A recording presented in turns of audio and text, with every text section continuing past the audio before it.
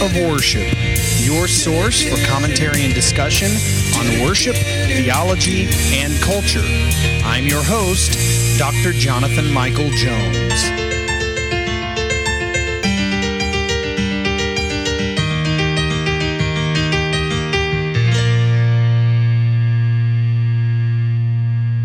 Well, hello and welcome to the Active Worship Podcast. This is Dr. Jonathan Michael Jones. Great to be here with you today.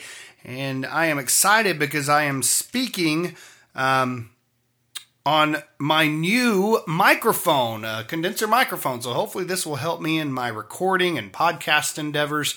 Very excited. It's a great blessing to be able to utilize this, and hopefully the recording quality will be a little better, and it will just be easier on me. I'm not holding a Shure SM58 anymore. This microphone is right in front of me, so I can record these podcasts with relative effortlessness. So thank you for listening today. I hope that you have had a great Christmas. I am recording this on Christmas Day. My family, we had our Christmas time last week, and so I came back to the Lubbock, Texas area on Christmas Eve, and so here I am on Christmas Day. It's actually kind of nice because I'm able to relax a little bit before I head back to work next week. So hope you had a great Advent season, and here we are in the Christmas season. If you don't remember me speaking of this before, Christmas is 12 days. It's called Christmas Tide. It runs from December 25th to January 5th, which is when the Eastern Orthodox Church celebrates Christmas Day. That's where you get the song The 12 Days of Christmas from. My mom, her parents, my grandparents, her dad's birthday was on the first day of Christmas, and her mom's birthday was on the last day of Christmas. She didn't even know about that until I told her recently, because her birthday was on January 5th. And so the way that works in liturgical seasons is you have Advent, and then Christmas Tide, and then January 6th is Epiphany. And so January 5th is the last day of Christmas. And then after Epiphany, you have ordinary time until you get to Ash Wednesday, which is February 22nd next year. Ash Wednesday then runs 40 days, not including the Sundays, reminiscent of Jesus in the wilderness for 40 days and fasting. And then you have Easter, which is always the first Sunday after the first full moon after the spring equinox, and next year it will be April 9th. That is why Easter changes days all the time. Then you have 50 days and you have Pentecost. I say all of that because the psalm we are going to be looking at today, Psalm 81, was clearly, the setting is clearly for the Feast of Booths. There are 7 primary Jewish feasts. And today, Jewish people today even still observe these feasts. And so you have Passover. All of these can be found in Leviticus 23. But you have Passover, and we're mostly familiar with Passover, at least what it is. It is remembering when the angel of death passed over the children of Israel who applied the blood of the lamb to their doors. And by the way, all of these feasts really are typologies of what was to come in the new covenant in Jesus Christ. So there's Passover, there's the Feast of Unleavened Bread. It is a 7-day feast. It begins on the day following the start of Passover. And so that's the Feast of Unleavened Bread. Then you have the Feast of First Fruits. The Feast of First Fruits, this is one of 3 Jewish harvest feasts to thank and honor God for what He has provided to them. And you have the Feast of Weeks, or Pentecost. Again, there's some connection between the Jewish faith and the Christian faith. There's some typology here. And so the Feast of Weeks, or the Pentecost, the Feast of Weeks is the second of the 3 harvest feasts, and it occurs exactly 7 weeks after the Feast of First Fruits. And it's also called Pentecost, obviously meaning 50 days. And traditionally, people were expected to bring the first harvest of grain to the Lord, including 2 unleavened loaves of bread. Again, all of this is in Leviticus 23. And then you have the Feast of Trumpets. And this is when God commands His people to rest. And it's often begun with a trumpet sound. And the trumpet sound for us as Christians is associated with the rapture, or the time when Jesus will return for his bride. Then you have the Day of Atonement. This is in Leviticus 23, but it's also in Leviticus 16. And this is when the people were to make atonement or to make restitution for the wrongs they committed. And so as an act of obedience, they would sacrifice an unblemished lamb so that they could sacrifice it to the Lord. And then we have the Feast of Tabernacles, or the Feast of Booths. And this is always celebrated. It always follows the Day of Atonement. The Feast of Tabernacles celebrates God's provision and protection for the people of Israel during their 40 years wandering in the wilderness. And as I mentioned, Jewish people today even still honor and observe these feasts, and even do this for the Feast of Booths. What they will do is often they would set up a temporary shelter, a tent or something like that, and they would stay in those temporary structures. Again, remembering the time in the wilderness when God protected his people. So those are the 7 feasts that the Jewish people hold and that they observe. And in this psalm, we're in Psalm 81 today, continuing through the Psalm Project. By the way, I know I've taken a lengthy break. I was very busy the past few weeks, and so I'm back at it and glad to be back at it. Psalm 81, the setting is clearly the Feast of Booths. How do I know that? Verse 3 says, blow the trumpet at the new moon, at the full moon on our feast day. You can't get more clear than that. It is the Feast of Booths. It begins like a hymn, but most of it is a divine pronouncement in which God reminds Israel of the Exodus and the nation's subsequent apostasy. And we've gone over this before. God provides for his people, he protects his people, and then they rebel. And that's the pattern in our lives many times as well. So, Psalm 81, the title is To the Choir Master According to Gittith of Asaph. It is another Psalm of Asaph, as the next one will be as well. And so, let me read for you Psalm 81. Sing aloud to God our strength. Shout for joy to the God of Jacob. Raise a song. Sound the tambourine, the sweet lyre with the harp. Blow the trumpet at the new moon, at the full moon on our feast day. For it is a statute for Israel, a rule of the God of Jacob. He made it a decree in Joseph when he went out over the land of Egypt. I hear a language I had not known. I relieved your shoulder of the burden. Your hands were freed from the basket. In distress I called, and I delivered you. I answered you in a secret place of thunder. I tested you at the waters of Meribah. Hear, O my people, while I admonish you. O Israel, if you would but listen to me, there shall be no strange God among you. You shall not bow down to a foreign god. I am the Lord your God who brought you up out of the land of Egypt. Open your mouth wide, and I will fill it. But my people did not listen to my voice. Israel would not submit to me, so I gave them over to their stubborn hearts, to follow their own counsels. Oh, that my people would listen to me, that Israel would walk in my ways. I would soon subdue their enemies and turn my hand against their foes. Those who hate the Lord would cringe toward him, and their fate would last forever. But he would feed you with the finest of wheat, and with honey from the rock I would satisfy you. All right, so let's get into this a little bit. I've already given you several elements of background on this, but verse 2 begins with the psalmist saying to raise a song and sound the tambourine. This psalm, the Psalms teach us by example to worship with exuberance, and this is a perfect example. We often see phrases like that ask us or command us rather to use the timbrel and the harp and the lyre and dance even in Psalm 150, clapping the hands. And these are elements that we really should take to heart and heed as instructions for how we worship God. Verse 3. I've already mentioned this verse, but blow the trumpet at the new moon. The Bible occasionally mentions a special celebration that took place at the time of the new moon. There are several examples, but let me give you one. 1 Samuel 25, or I'll give you a couple of them. David said this to Jonathan. He said, "Behold, tomorrow is the new moon, and I should not fail to sit at table with the king.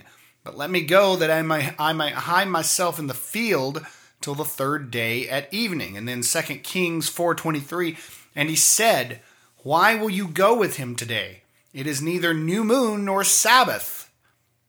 And then Amos 8:5, saying, "When will the new moon be over, that we may sell grain, and the Sabbath, that we may offer wheat for sale, that we may make the ephah small and the shekel great, and deal deceitfully with false balances." And then there's even some references to this new moon in Colossians 2:16.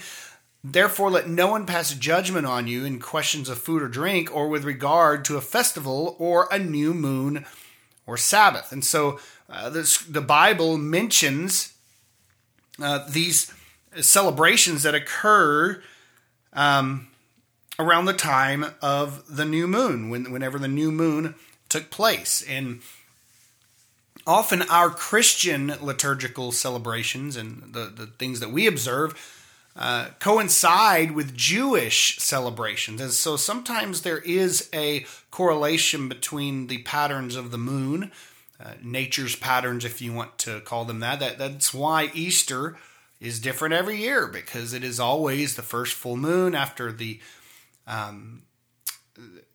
spring equinox, the first Sunday after the first full moon after the spring equinox. And so we see these sort of patterns and connections to Jewish faith and Christian faith. And then in verse 5,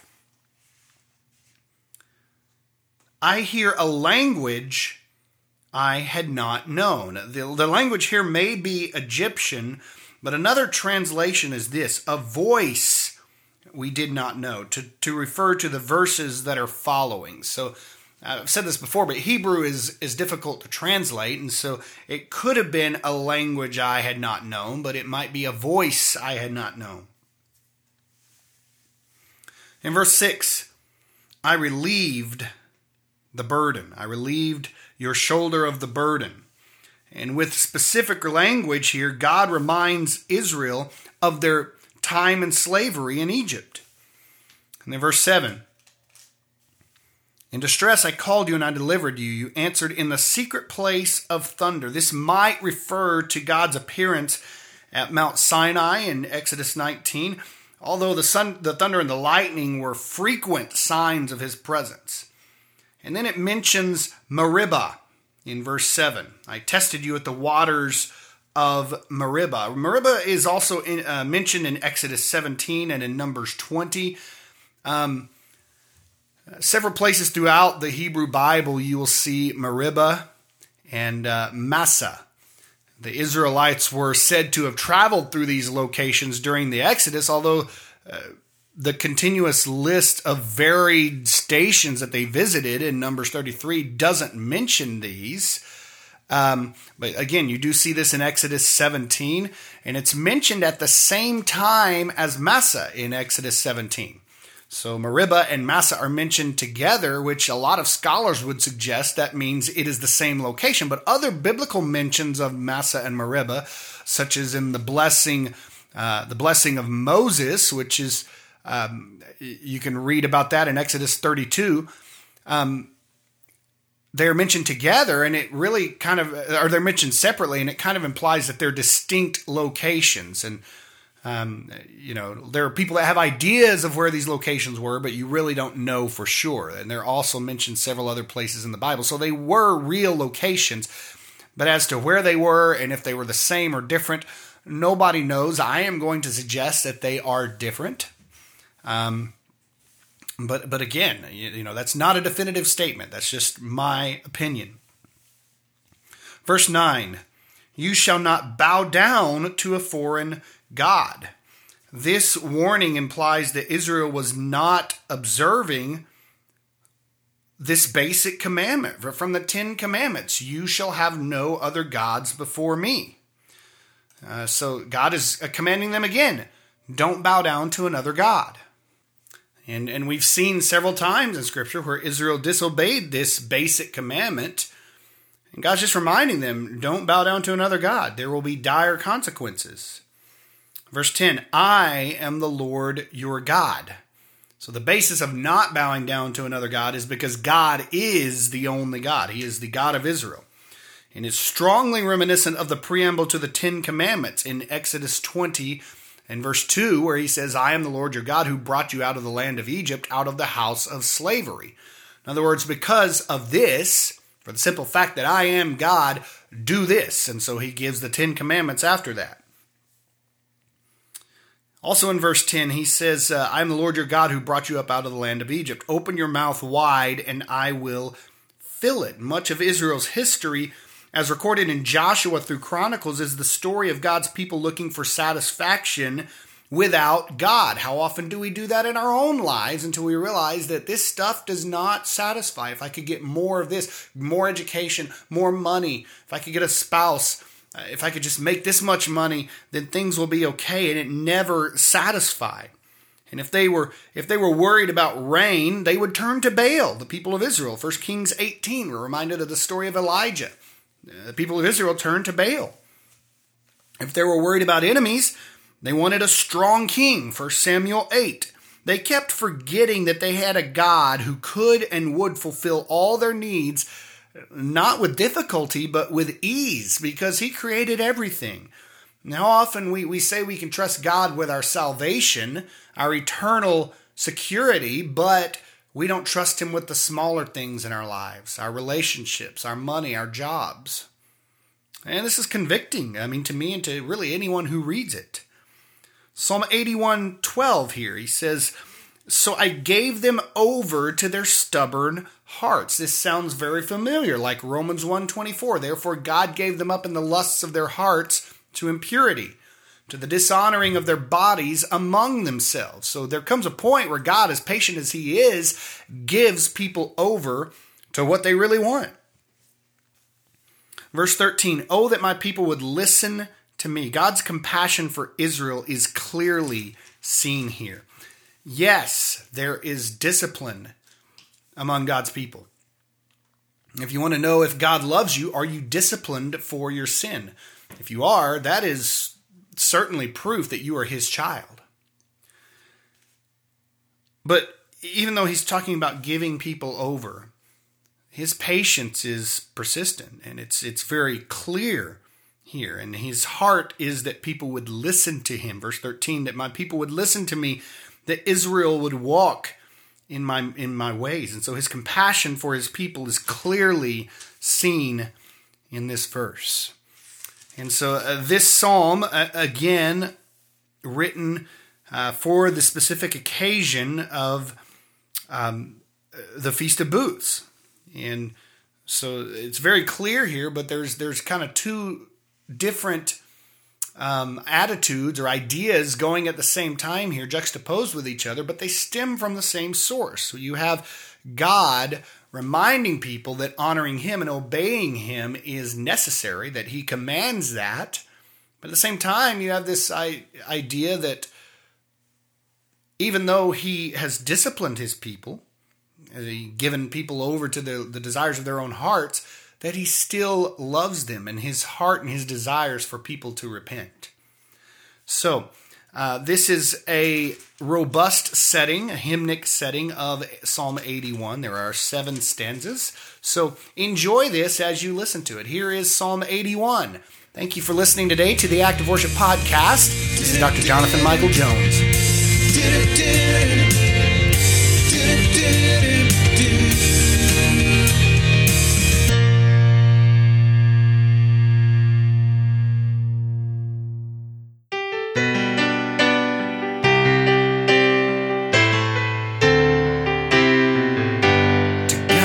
Strength to Jacob's God, a song and shout now raise. With psalm and timbrel, harp and lute, awake to joyous praise. At each new moon the trumpet blow, for solemn festal days.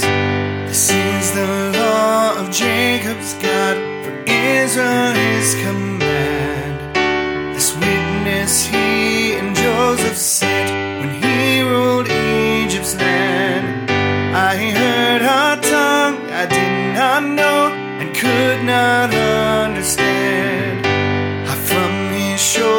burdens took the Lord, his burdened hands found rest. You called in trouble, my response, in thunder I expressed. And by the streams of Meribah, I put you to the test. You, oh my people, I will speak. O Israel, listen now. Let no strange God be in your midst, and to them do not bow. I am the Lord your God, who saved from Egypt, brought you out. Then open wide your mouth to me, and it I'll surely fill. But to my voice they gave no heed, my Israel spurned me still. I left them to their stubborn heart, to walk by their own will. Oh, that my people would me hear, and Israel choose my way. How quickly I would subjugate their every enemy. Upon their adversaries all my outstretched hand I'd lay. Then all who hate the Lord would cringe, and fear and dread abide. But Israel with the finest wheat I'd always keep supplied. Yes, I with honey from the rock would keep you satisfied.